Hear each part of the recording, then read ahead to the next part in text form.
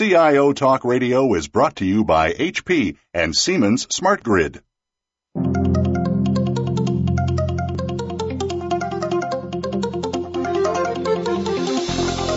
Welcome to CIO Talk Radio with your host, Sanjog Aul. All comments, views, and opinions expressed on this show are strictly those of the host, guests, and callers. Now, here's Sanjog Aul. Good morning and welcome to CIO Talk Radio. To learn more about the show, please visit www.ciotalkradio.com. If you have any questions or comments, of course, you can send us during the conversations at questions@ciotalkradio.com, but also join us and join our discussion on Twitter, which is #CTRLive, and look for this show as #cybersecurity. And if you have a question that you want to call for, it is 866-472-5790. Today's topic is cyber espionage, APTs, which is advanced persistent threats, and enterprises. And our guests for today's show are Roy Mellinger, who is the Vice President and Chief Information Security Officer with Wellpoint. So good morning, Roy. How are you? Good morning, Sanjog. I'm great. Thank you. Great. So you're enjoying your every 20-hour day? I sleep like a baby, about 2 hours at a time. I love that approach. Now, we also have Michael Wilson, Vice President and Chief Information Security Officer with McKesson. How are you, Mike? Very well, Sanjog. How are you? Great. So you are in the security community. How's that doing? Well, it's doing, well, let's put it this way. We're busy, right? So never a dull moment. Oh, yeah, that's exactly what I can see. And we have Adam Hils, who's a Research Director for Network Security with Gartner. How are you, Adam? Adam, can you hear us? I'm doing very well, thank you. Sorry about that. No problem, and hope life is treating you good? It's treating me very well, and our clients are also sleeping like babies. I love that. I love that spirit among the three of you. Now, today's topic is one of the first we are going to do as part of Cybersecurity Month in October.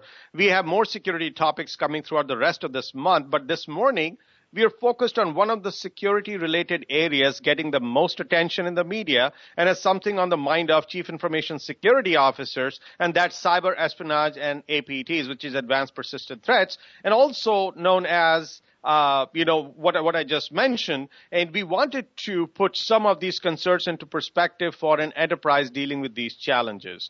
So, Roy, starting with you, why do you think this APT is becoming the recent buzzword in the cybersecurity area? And we, of course, have different security issues, but what's so special about this? Well, advanced persistent threats certainly are getting a lot of media coverage. It's certainly a topic that's being talked about with security firms and consulting firms and vendors. So boards of directors, executive management are hearing a lot about this. Those of us in the cyber community on the security side have been dealing with APTs for a while. So they're not new threats. They're just threats that I think are finally getting a lot of publicity, and people are becoming more and more aware of them. So it's a threat like any other risk that you have to deal with, but it's certainly a heightened risk that has a lot more visibility than it had a few years ago. So, Mike, when you look in the world that you live in, and that I'm assuming is more closely working with healthcare, do you think that has got far bigger risk as APT versus another type of security that you'd been dealing with all along? So you're sleeping like a baby, but maybe only 1 hour at a time. Well, yeah. Well, healthcare's got a lot going on at the moment, right? So, when I think about in terms of the healthcare context, we've got a perfect storm going on. So we've got a lot of change in technology. I mean, we've got the cloud and mobility and all of these good things. We've got an administration that's trying to, and I would say quite successfully, digitize healthcare, right? Got a lot of regulation, is what it is. It's a regulated industry. And you've got a lot of population concerns in relation to expenditures around healthcare. You've heard about the insurance exchanges, and again, they're all supported by technology and the like. And the net is, you're looking for a health system in America that's going to be very interoperable, right? Accessible, and digitized. And this is happening literally in the last few years, right? So when you put out this term, advanced persistent threat, I think it really speaks to a whole range of issues across different industries. And in the healthcare industry, notwithstanding sort of biotech and clinical trials and biomedical devices. In the whole, it's a privacy conversation, right? It's about, our patient data being out in computer systems and used for the delivery of healthcare. And the challenge we have there with this APT concept is, as I said, it covers a range of threats. So in the healthcare context, a lot of those threats are pretty straightforward, but are hitting a level of sophistication because of the different devices and challenges in terms of different delivery of health systems and such. For instance, mobility platforms in the cloud. So we're seeing a lot of issues around phishing attempts, which is this concept of emails going to patients and going to employees in our organization and asking them to click on things that look very legitimate. I mean, we see this in our own home context at home. And you click on it, and sure enough, something happens in the background that you don't know, and there's potential theft of data and concerns in that regard.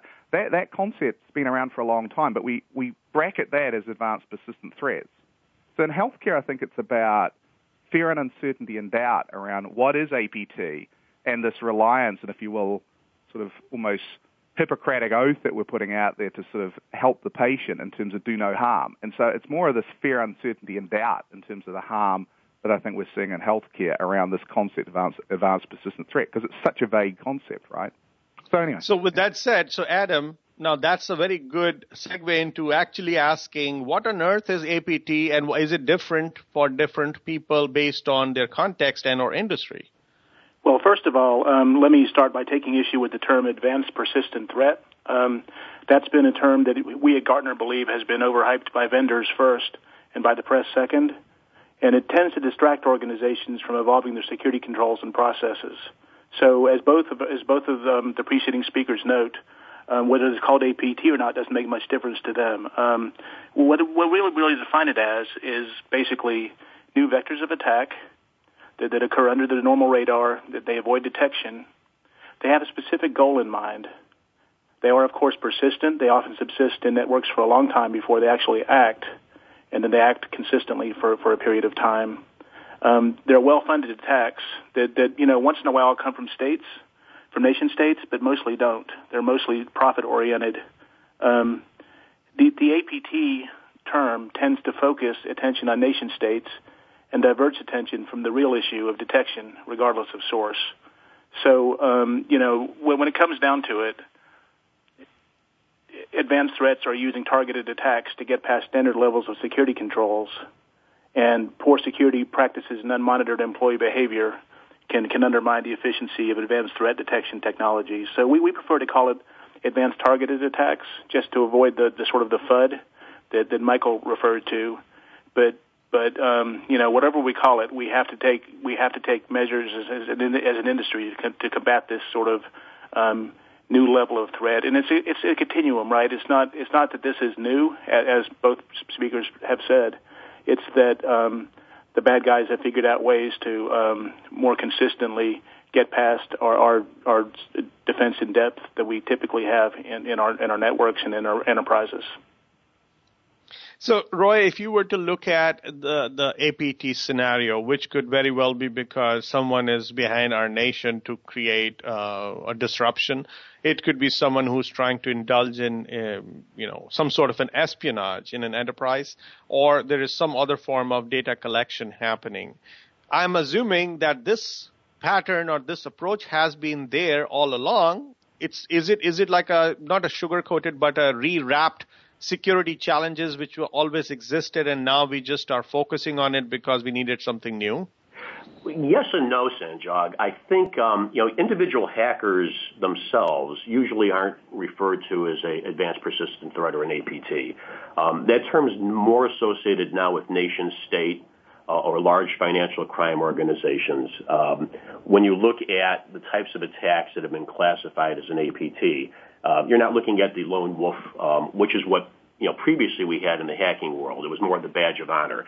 Today you're looking at very dedicated attacks, as Adam said, and Michael, that are targeting your organization to get in. So whether you're a financial services sector, healthcare, advanced manufacturing, Department of Defense, you're looking at attacks coming from more nation states like China, North Korea, Iran. You're looking at groups like, Hezbollah, the Al-Qassam cyber fighters, the Islamic groups in Southeast Asia, looking to either disrupt, the economic cycles of the United States, to disrupt a specific organization, or to get in to steal intellectual property using advanced techniques. I think that's the difference. That's the paradigm shift we've seen in corporate security and the information security side.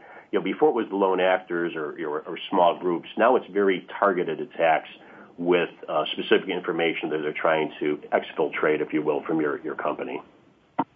So, Mike, would you think that earlier we had a bunch of lone warriors who had nothing better to do, and so they were causing disruption and feeling good about themselves, and now they've found a revenue generation opportunity, so these activities have been institutionalized, and they are really becoming a bigger pain because now they can be equally or even more sophisticated than your team and yourself as a group who is trying to figure out what are they going to do next. Yeah, absolutely. So when we think about, what's driving the threat actors, if you will, to concern themselves with the time and effort required to, put out an APT or drive a targeted attack on an organization, it's not without resource, right? And so we hear there's a report out. It's a public report. You can download it from a company called Mandiant. And I think it tells a very interesting story about a group in a nation state that happens to be China and discusses, their resources associated with, efforts to effectively, steal information from companies in America and other countries. And I think that's a key point I just framed at the last area there, which is in reality this threat. We do tend to in America demonize, I think, countries and organizations, and there's the bad guys and the good guys. The reality is life isn't, as we all know, that simple. And so we're multinationals. I mean, McKesson Corporation is a health services company. It's a multinational. We're in geographies all over the world, including Asia. And, we're happy to be there and servicing and supporting those countries and those, in many cases, administrations. And most large companies are in that frame. So on the one side of this, we're talking about, really understanding a motivation. The other issue is how do we stop, a targeted attack?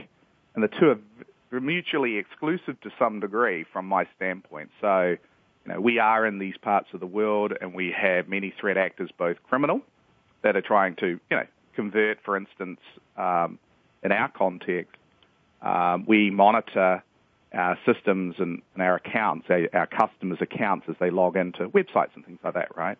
And we commission a service that helps understand, when our customer might, have a flyby attack or some issue on their machine, their PC, their laptop, their device, and it steals their credential and puts that out, on the internet for sale.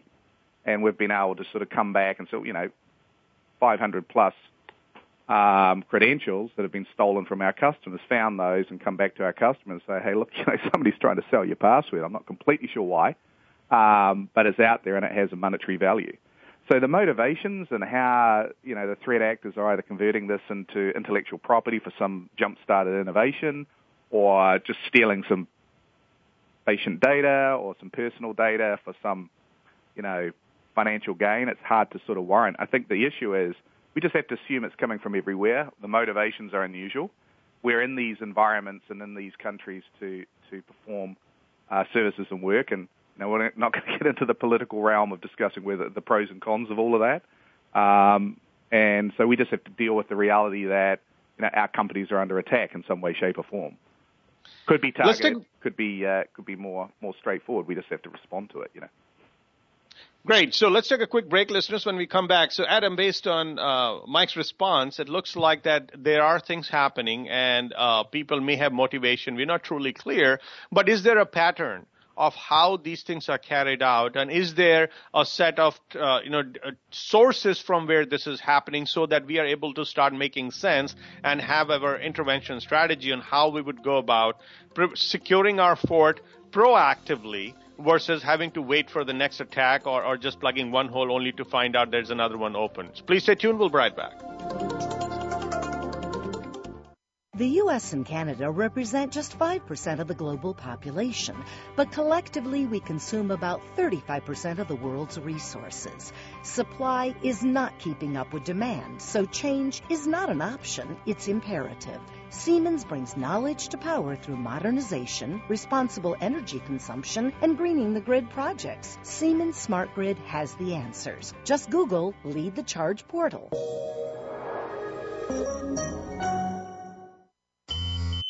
Wait, is that your pager? There's nostalgic, and then there's completely irrelevant, like having a hardware-heavy business phone system. These days, over 300,000 businesses use RingCentral, the cloud-based business communication solution for the way you work. Set up multiple users in multiple locations in minutes and manage the entire system on your smartphone starting at $19.99 a month per user. So get that 20th century phone system out of your 21st century business. Sign up for a free trial at ringcentral.com. The switchboards and Rolodexes are gone, and so is the need for a hardware-heavy phone system. These days, over 300,000 businesses use RingCentral, the cloud-based business communication solution for the way you work. Set up multiple users in multiple locations with voice, text, conferencing, even Salesforce integration, and manage your entire system on your smartphone starting at $19.99 a month per user. So get that ancient phone system out of your modern office and off your bottom line. Sign up for a free trial at ringcentral.com. HP is proud to sponsor this program. Tap into our expertise, innovation, and services to bring your most important workloads to the cloud.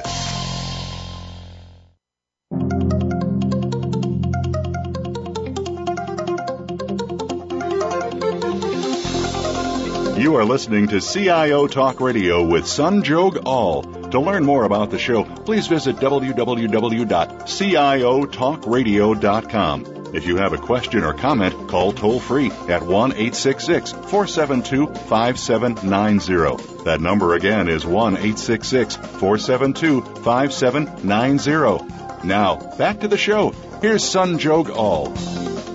Welcome back. So, Adam, let me bring back that comment you made that this could be, for the most part, a hype built by vendors. Of course, they're there to build a market share, etc.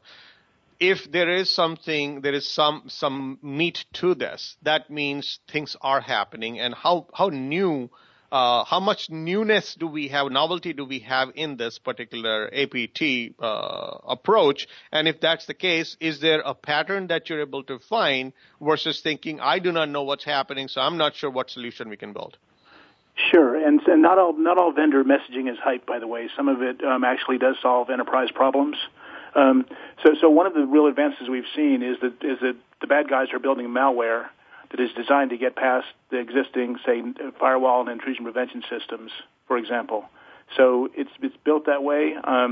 We can't look deeply enough into the malware-ridden attachments to see that things are bad until it gets to the endpoint. At which point, if it's a well-built piece of malware, it will evade detection at the endpoint as well. So we're seeing basically unknown attacks, unknown malware that we've never seen before. The one way the industry is getting past this, and organizations is to think about how to look at that malware before it hits the endpoint. So, as it hits the endpoint, and then do cleanup work afterwards. Earlier, Mandiant was mentioned, and they're great at incident response. They have software built to understand when bad stuff has gotten to the endpoint. There are others out there, like, for example, FireEye and a number of other vendors who are building sandboxes to execute malware before at an appliance level or at a cloud level, so that we can see the malware has gone through, and then we can take the appropriate actions to clean it. There are other forensics tools, there are other endpoint-oriented tools, and there are other network-level tools that can look at command and control traffic. So once your endpoint is infected, Damballa, for example, can see communication attempts back to known botnet hosts. So those are just a few of the companies out there addressing this, and there are a number of those approaches employed together can help contain damage done by malware that gets through. No longer can we block everything. Now we have to respond to things that get through, and using a combination of those kinds of tools can certainly help folks like Michael and Roy put together a strategy that contains damage and doesn't let the bad data exfiltrating stuff persist in their networks forever. Adam, do you see a pattern in the style of these attacks? Is there some, if I were to write a white paper on it, can I draw a schematic which says these are some of the most prevalent ways in which APTs are implemented? At this point, drawing a schematic might be difficult, but certainly the malefactors, the adversaries, are developing strategies to evade things like FireEye. So they can delay execution. They can not execute for, say, 6 weeks. So the FireEye won't see it if they're executing it on their appliance because it doesn't execute immediately. Things like that. It's a constant move to get ahead of the tools that people are employing. We're seeing all kinds of evasion techniques so that the bad traffic can get past intrusion prevention systems, for example. We're seeing a combination of those kinds of techniques combined with really malicious files that are really compromising organizations. I think, Sanjog, when you look at the historic intelligence that we've seen, almost 100% of the successful APT type breaches or attacks have really relied on compromised end-user credentials. I think, as Mike and Adam have said, phishing attacks, malware that is generally throwing out the wide net, or spear phishing, where specific executives or users in your organization are targeted, who have their credentials compromised, is what has begun most of the APT attacks, and that leads to credential privilege escalation, and then the attackers wind up getting the passwords to administrative accounts or privileged accounts on your servers, and that is the way most of these operate. So, I mean, there are things that you can do. There's definitely, as Adam said, some devices and vendors out there that have product specifics, but there's some basics that CISOs can do as well. When you look at hardening your systems, making sure that you have all your security and operating system patches in place, end user awareness, I think, is critical. If you can teach your end user community not to click on attachments and not to click on links and be suspicious and really read the messages that are coming in, there are defensive measures out there that can prevent a lot of these APTs, as well as having some of the devices, like Adam said, as part of your defensive strategy. Now, what you just said, of course, these are, and you basically focused on compromising somebody's credentials. But if you think about the ways people are getting penetration is also, as Adam mentioned, but through malware or other approaches. And he also agreed that there is no direct way of creating a schematic which will draw how this is all happening. So this almost looks like, Roy, that it is a shot in the dark, or we are going to try the best we can, and God bless us all. It's one of both. Oftentimes, the attackers will cast a wide net, and they'll throw malware out there. They know what the vulnerabilities are for both operating systems and applications, whether it's an Adobe PDF, or Microsoft Word application, et cetera.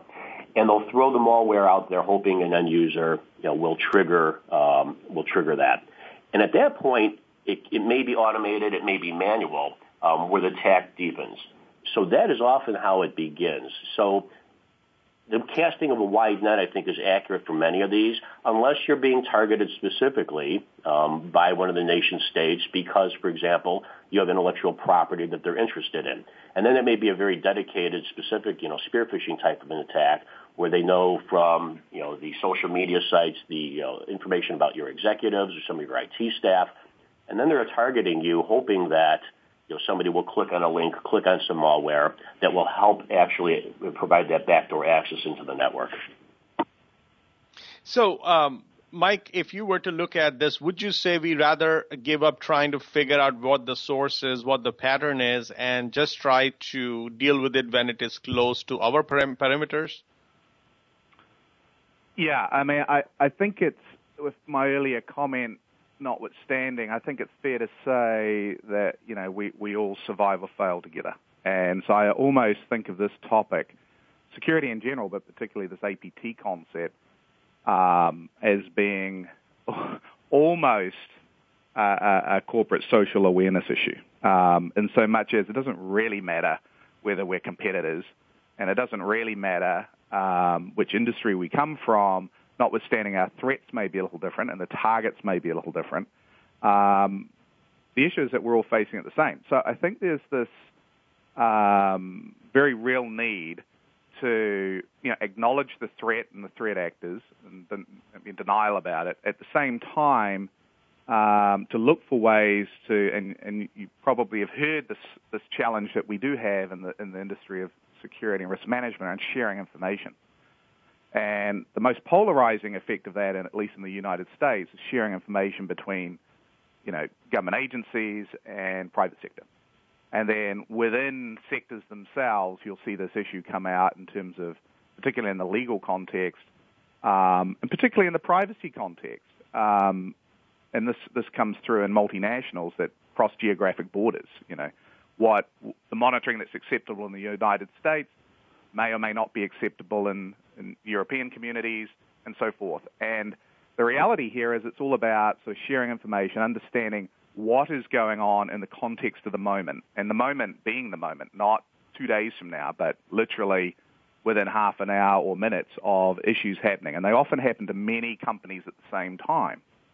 And so that's why I throw this out as a social issue, is how as a group of companies and as ecosystems across geographic borders can we sort of share information to sort of combat these threat actors and whatever their motivations are. The motivations to me are less concern. They may be of concern to other agencies and such in terms of why are they doing this, the intelligence communities and such. From my standpoint in healthcare, in a large but corporate-based American company, I'm not sure I really care what the motivation is. I know I'm being impacted, and so how can I help a community of other companies, and how can we share information to sort of combat this? And I think that's the challenge we do have. So, Adam, do you think we can be as socialistic and or have that level of camaraderie across multiple entities, along value chain players, or even across industries, for us to be able to become effective in handling these challenges? And as Mike says, forget about what the source is. Don't try to predict what these people with malintent are going to do next. We just focus on securing our fort, and that's the secret recipe. So I think it's a combination. I believe that there are some industry organizations, for example, that are sharing information pretty well. EDUCAUSE in higher education does a very good job of its members, sharing best practices, sharing intelligence, trying to collate all that so that it gives them all a better picture. Certain vendors are trying to aggregate information for its customers, but that's driven by the profit motive, and it's usually an opt-in situation. We also have organizations like ISACA that are looking at really putting out some best practices and really figuring out how to handle these things. The one thing that we have to remember in terms of protecting ourselves and helping protect each other is that, as Roy said, I want to make sure we emphasize this point, patch management is extremely important. We still are getting successful SQL slammer attacks these days because people haven't updated their very old operating systems and other things. So we have to remember that we have to do patch management. We have to look at existing attacks as much as we have to look at new attacks. So not only are we building a new innovative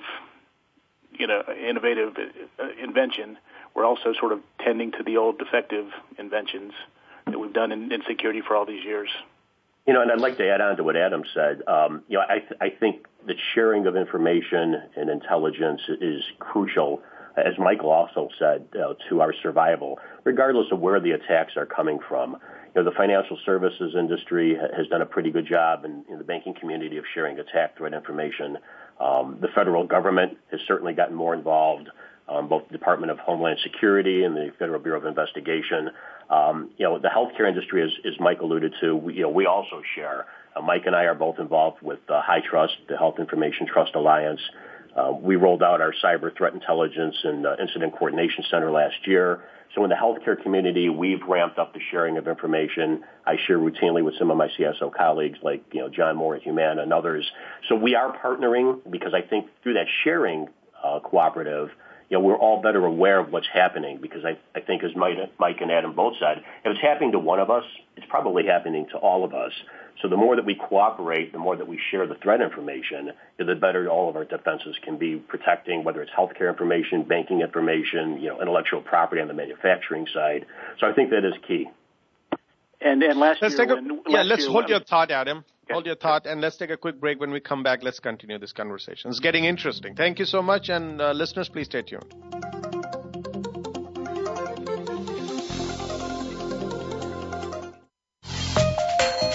HP is proud to sponsor this program. Tap into our expertise, innovation, and services to bring your most important workloads to the cloud. The U.S. and Canada represent just 5% of the global population, but collectively we consume about 35% of the world's resources. Supply is not keeping up with demand, so change is not an option, it's imperative. Siemens brings knowledge to power through modernization, responsible energy consumption, and greening the grid projects. Siemens Smart Grid has the answers. Just Google Lead the Charge portal. The switchboards and Rolodexes are gone, and so is the need for a hardware-heavy phone system. These days, over 300,000 businesses use RingCentral, the cloud-based business communication solution for the way you work. Set up multiple users in multiple locations with voice, text, conferencing, even Salesforce integration, and manage your entire system on your smartphone starting at $19.99 a month per user. So get that ancient phone system out of your modern office and off your bottom line. Sign up for a free trial at ringcentral.com. Wait, is that your pager? There's nostalgic, and then there's completely irrelevant, like having a hardware-heavy business phone system. These days, over 300,000 businesses use RingCentral, the cloud-based business communication solution for the way you work. Set up multiple users in multiple locations in minutes and manage the entire system on your smartphone starting at $19.99 a month per user. So get that 20th century phone system out of your 21st century business. Sign up for a free trial at ringcentral.com.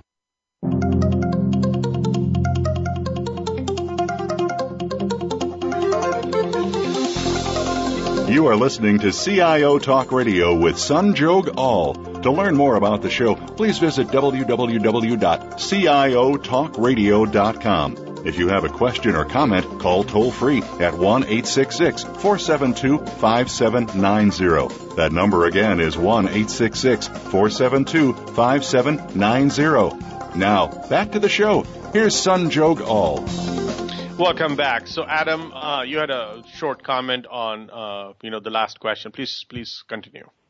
Sure. I was going to say that last year when Anonymous announced the companies they were going to attack with the DDoS attack, about 30 different financial institutions. Those financial institutions teamed with a vendor to form an ad hoc command and control center, so that as those attacks happened, they could call in, they could get advice from experts, they could advise each other.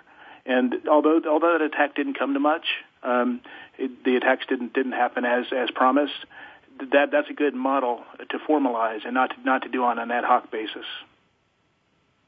So, Roy, coming back to you, so what do you think organizations, in the interest of securing their fort, and given that there is a renewed attention towards APTs and cyber espionage and others, what should they be doing to review and maybe take a very close look at their risk management process overall and how they are establishing security processes?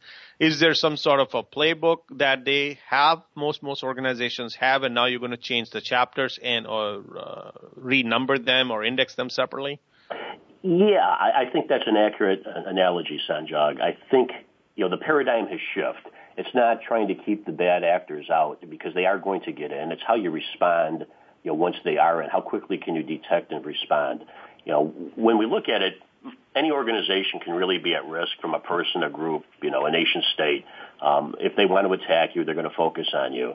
So I think for your playbook, it's now looking at, who is your primary adversary, and those most likely to attack you from a risk management perspective. So, for example, if you're a bank or a credit union or a member of the financial services sector, you already know, you have two primary groups that are going to attack you.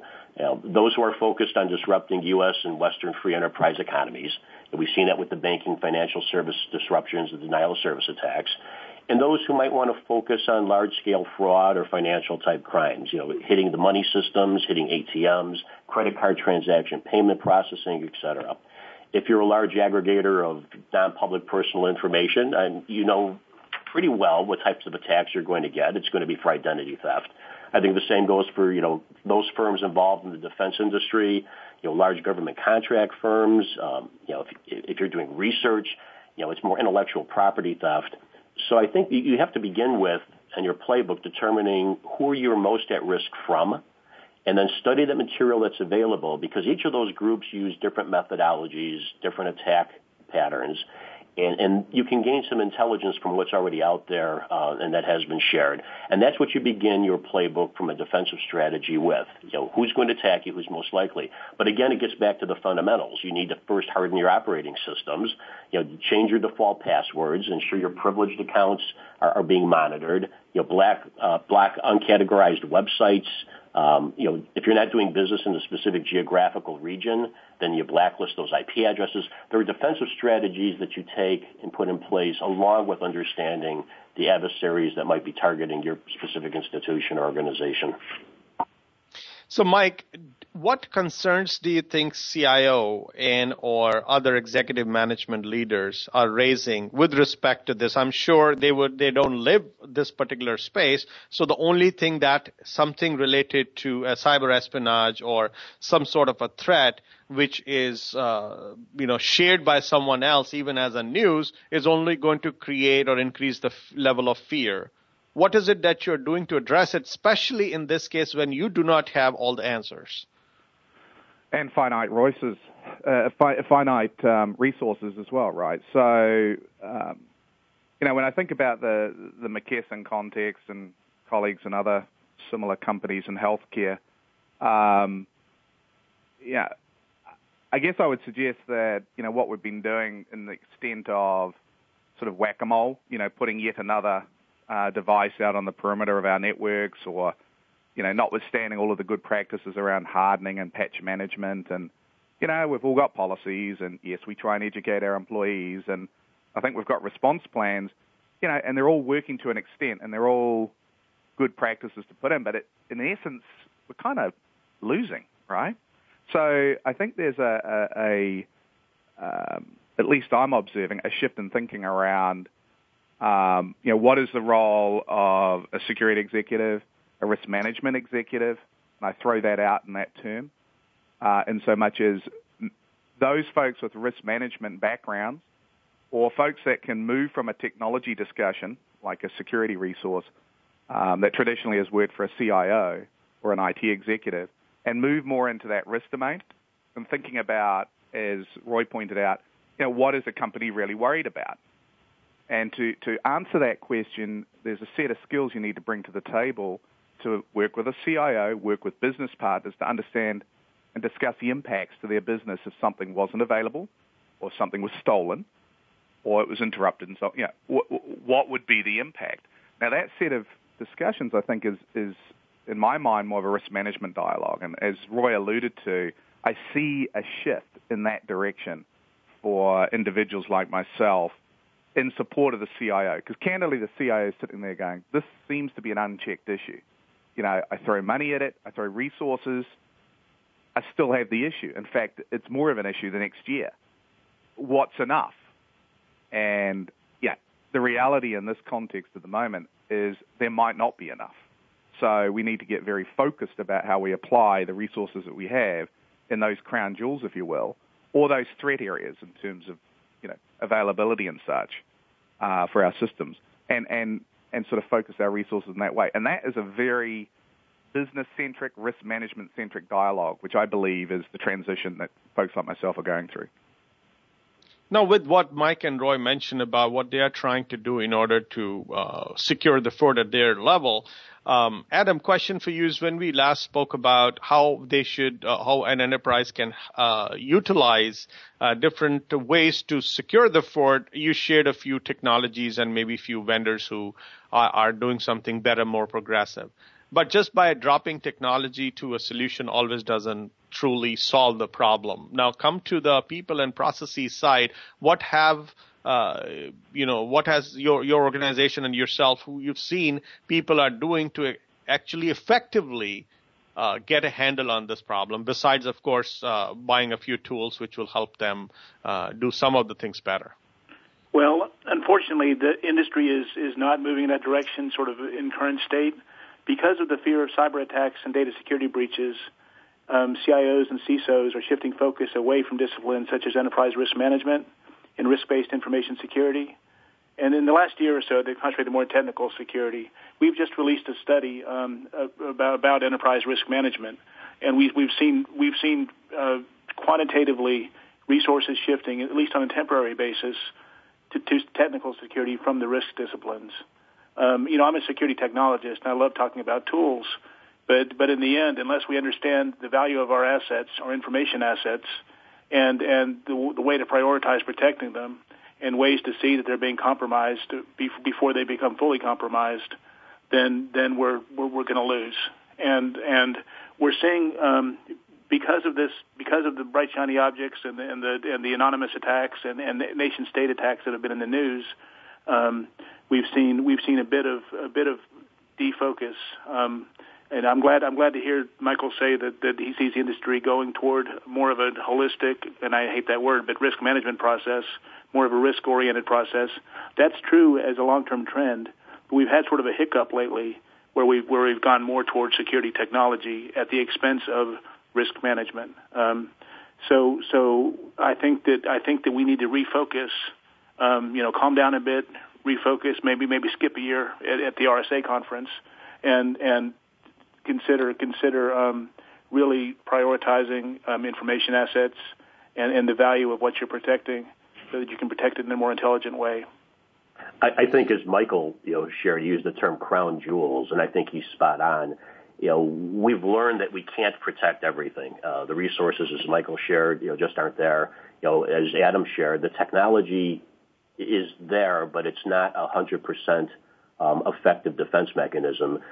So we have to look at, from a risk-based perspective, what are the crown jewels, and where do we actually, as Michael said, focus our resources as CISOs and CIOs, and what do we actually protect? I think the paradigm shift is, instead of trying to protect everything, what are the most important assets? What do you look at?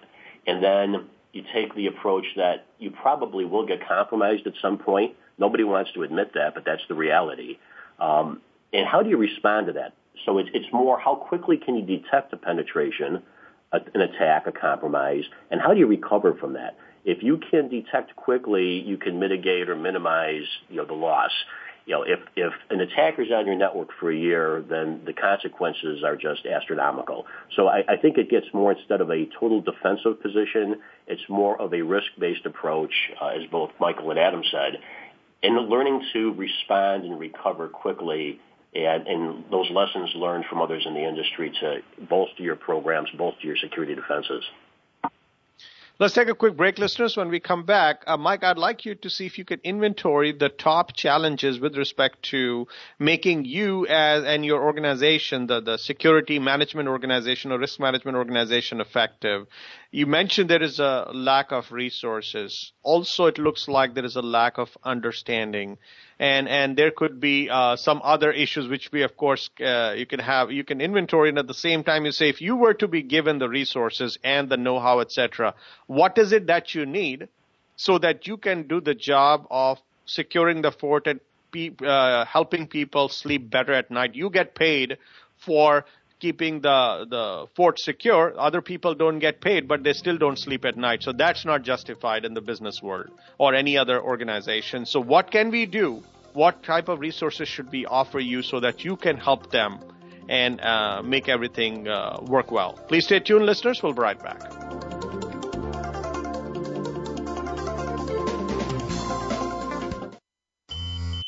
Wait, is that your pager? There's nostalgic, and then there's completely irrelevant, like having a hardware-heavy business phone system. These days, over 300,000 businesses use RingCentral, the cloud-based business communication solution for the way you work. Set up multiple users in multiple locations in minutes and manage the entire system on your smartphone starting at $19.99 a month per user. So get that 20th century phone system out of your 21st century business. Sign up for a free trial at ringcentral.com. The U.S. and Canada represent just 5% of the global population, but collectively we consume about 35% of the world's resources. Supply is not keeping up with demand, so change is not an option, it's imperative.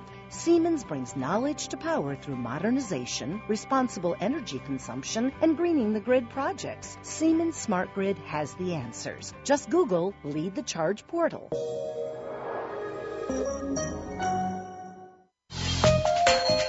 HP is proud to sponsor this program. Tap into our expertise, innovation, and services to bring your most important workloads to the cloud.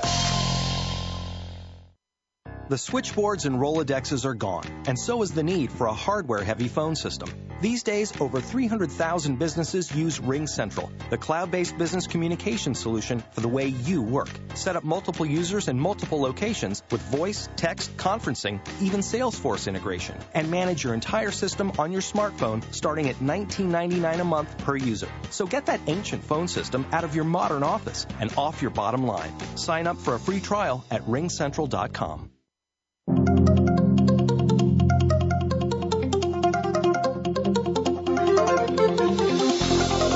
You are listening to CIO Talk Radio with Sanjog Aul. To learn more about the show, please visit www.ciotalkradio.com. If you have a question or comment, call toll-free at 1-866-472-5790. That number again is 1-866-472-5790. Now, back to the show. Here's Sanjog Aul.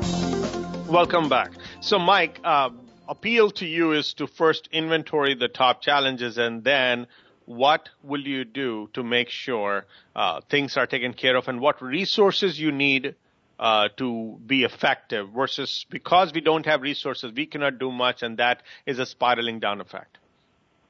Yeah, I mean, I think this is a key question, right? I mean, I think traditionally, an individual like myself in a company could not help themselves but sell fear, right, in terms of the harm from these types of attacks and such. And so, I think we need to sort of shift that a little bit, right, in terms of think of other ways and approaches to capture the imagination and apply our resources in that realm. So, for instance, in healthcare, I mentioned earlier that I think one of the key challenges we have is that we have sort of an integrated system. There's a reliance more and more on health systems, like, for instance, these insurance exchanges that we saw recently, right? And they had some issues, and that undermined the trust that patients have in those systems. And we're trying to build a certain amount of trust in this industry, right? Particularly in the system side of the house. So how I frame things at McKesson is, we're obviously a vendor of health systems as well as many other activities across the health continuum. And so I've focused in that realm to say, hey, 8,600 or so developers, what do you need to be effective in your role in developing secure code? And what that means is, you need some tools, you need some guidelines, you need some education. So we had a conference last year for a few hundred of those 8,600. And we brought them together, and I brought in an individual that I'd seen at Black Hat who was able to, change settings in terms of a biomedical device, happened to be an insulin pump, and make it work erratically. And, you could take a fear, uncertainty, and doubt perspective on that, but with a group of technologists, it became almost a discussion of, wow, how did you do that? And it became curiosity. And then that led to well, how could you, what are the implications in terms of our software and the reliance that physicians and practitioners put in relying on our software being predictable and reliable? And so that sort of underscored this theme of, well, okay, what resources do you need, developer, to, help you do your job so that we have code that goes out the door that's secure? So, there's an example of sort of trying to change the dialogue in a corporation, at least in our context, away from that fear, whilst not sort of running away from the reality of the situation at the same time. So, Adam, if you were to give an advice to the world out there, and given your experience so far talking to many of them, what is it that you feel should be done by the CISOs and their crew in order for them to be able to be ready for APTs and start getting better, given I'm assuming that these things are going to get worse in terms of sophistication and unpredictability? Well, you do need to investigate the newest techniques to stop the advanced attacks and the malware that are attached to them. That's important. You need to have a DDoS strategy to stop distributed denial of service as people attempt to take down your operations. But more than anything, you need an incident response plan. We have a strategic planning assumption here at Gartner that says through 2016, 75% of CISOs who experience publicly disclosed security breaches and lack documented tested response plans will be fired. And, 75% is actually a pretty conservative estimate there. And 2016 could be extended until, an infinite amount of time. You need to, as I believe Roy said, you will be penetrated. You will be compromised. And if you don't have measures in place, defined measures, programmatic measures to remove the threat once it's there, then you're just gonna lose, and your organization's gonna lose. So understand you're going to be penetrated and be ready to react. How unreasonable is that, Adam, for someone to say, when I don't have a clue of what's going to happen next and I'm going to get fired for something like that? How unreasonable is it for a person to say that? No, not say, because there's a prediction that they will get fired, and I don't want to have the CISO community be totally scared and not be able to, or maybe change their career path. Well, right. Well, the CISOs like Roy and Michael who come up with defined incident response plans and have those documented and agreed to by corporate officers, those will be the CISOs who prosper. They're not going to get fired because they get penetrated. They're going to get fired because they're not ready to react once they're penetrated. Okay, so Roy, to end this, to prevent a pink slip for CISOs around the world, what's your message? Being a CISO is the same as being any other IT executive or even a non-technology executive. We all face constraints. We have limited budgets. We have to prioritize our resources. So it gets down to risk management. It gets down to all the things we talked about, making sure the basics are done, patching of operating systems and applications and privileged accounts, making sure those are secure, changing passwords. But I think it's also, as Adam was sharing and Mike was sharing, it's communicating with your business community and your executive management team what the risks truly are. And then, as Michael claimed, the crown jewels, making sure that those are protected. So how do you focus the limited resources that you have on protecting those crown jewels? And that's risk management, but also, as Adam was saying, having a plan in place, to respond to a breach or to a penetration. Security isn't just the technology, it's the people in the process. And I think if you're doing those things as a CISO, you're not going to get the pink slip. I think it's communication, it's planning, it's prioritization. The threats are real that we've discussed, but you can't prepare for those, and there are a lot of fundamental basics that you can also do to limit your exposure and to limit your risks. On behalf of the show and our listeners, I'd really like to thank you, Roy, Mike, and Adam, for sharing your thoughts about how the advanced persistent threats, which may be impacting the enterprises and our nation, also are in some form or fashion are also impacting the way people are using their resources today, how we can handle them, maybe plan to work alongside other people in your community as well as our own people below us and above us, and make this a predictable way to handle any such cybersecurity threats and or advanced persistent threats. Thank you so much again. And listeners, if you have any questions or comments, please send us to questions@ciotalkradio.com. That is questions@ciotalkradio.com. And also, please like us on Facebook, search for CIO Talk Radio, and be sure to follow us on Twitter. Thank you again for listening to CIO Talk Radio. This is Sanjog Aul, your talk show host. Till next week, take care and God bless. Thank you for tuning in to CIO Talk Radio. To learn more about the show, please visit www.ciotalkradio.com. Please join Sanjog Aul next Wednesday at 7 a.m. Pacific Time, 9 a.m. Central Time, and 10 a.m. Eastern Time for another hour of CIO Talk Radio on the Voice America Business Channel.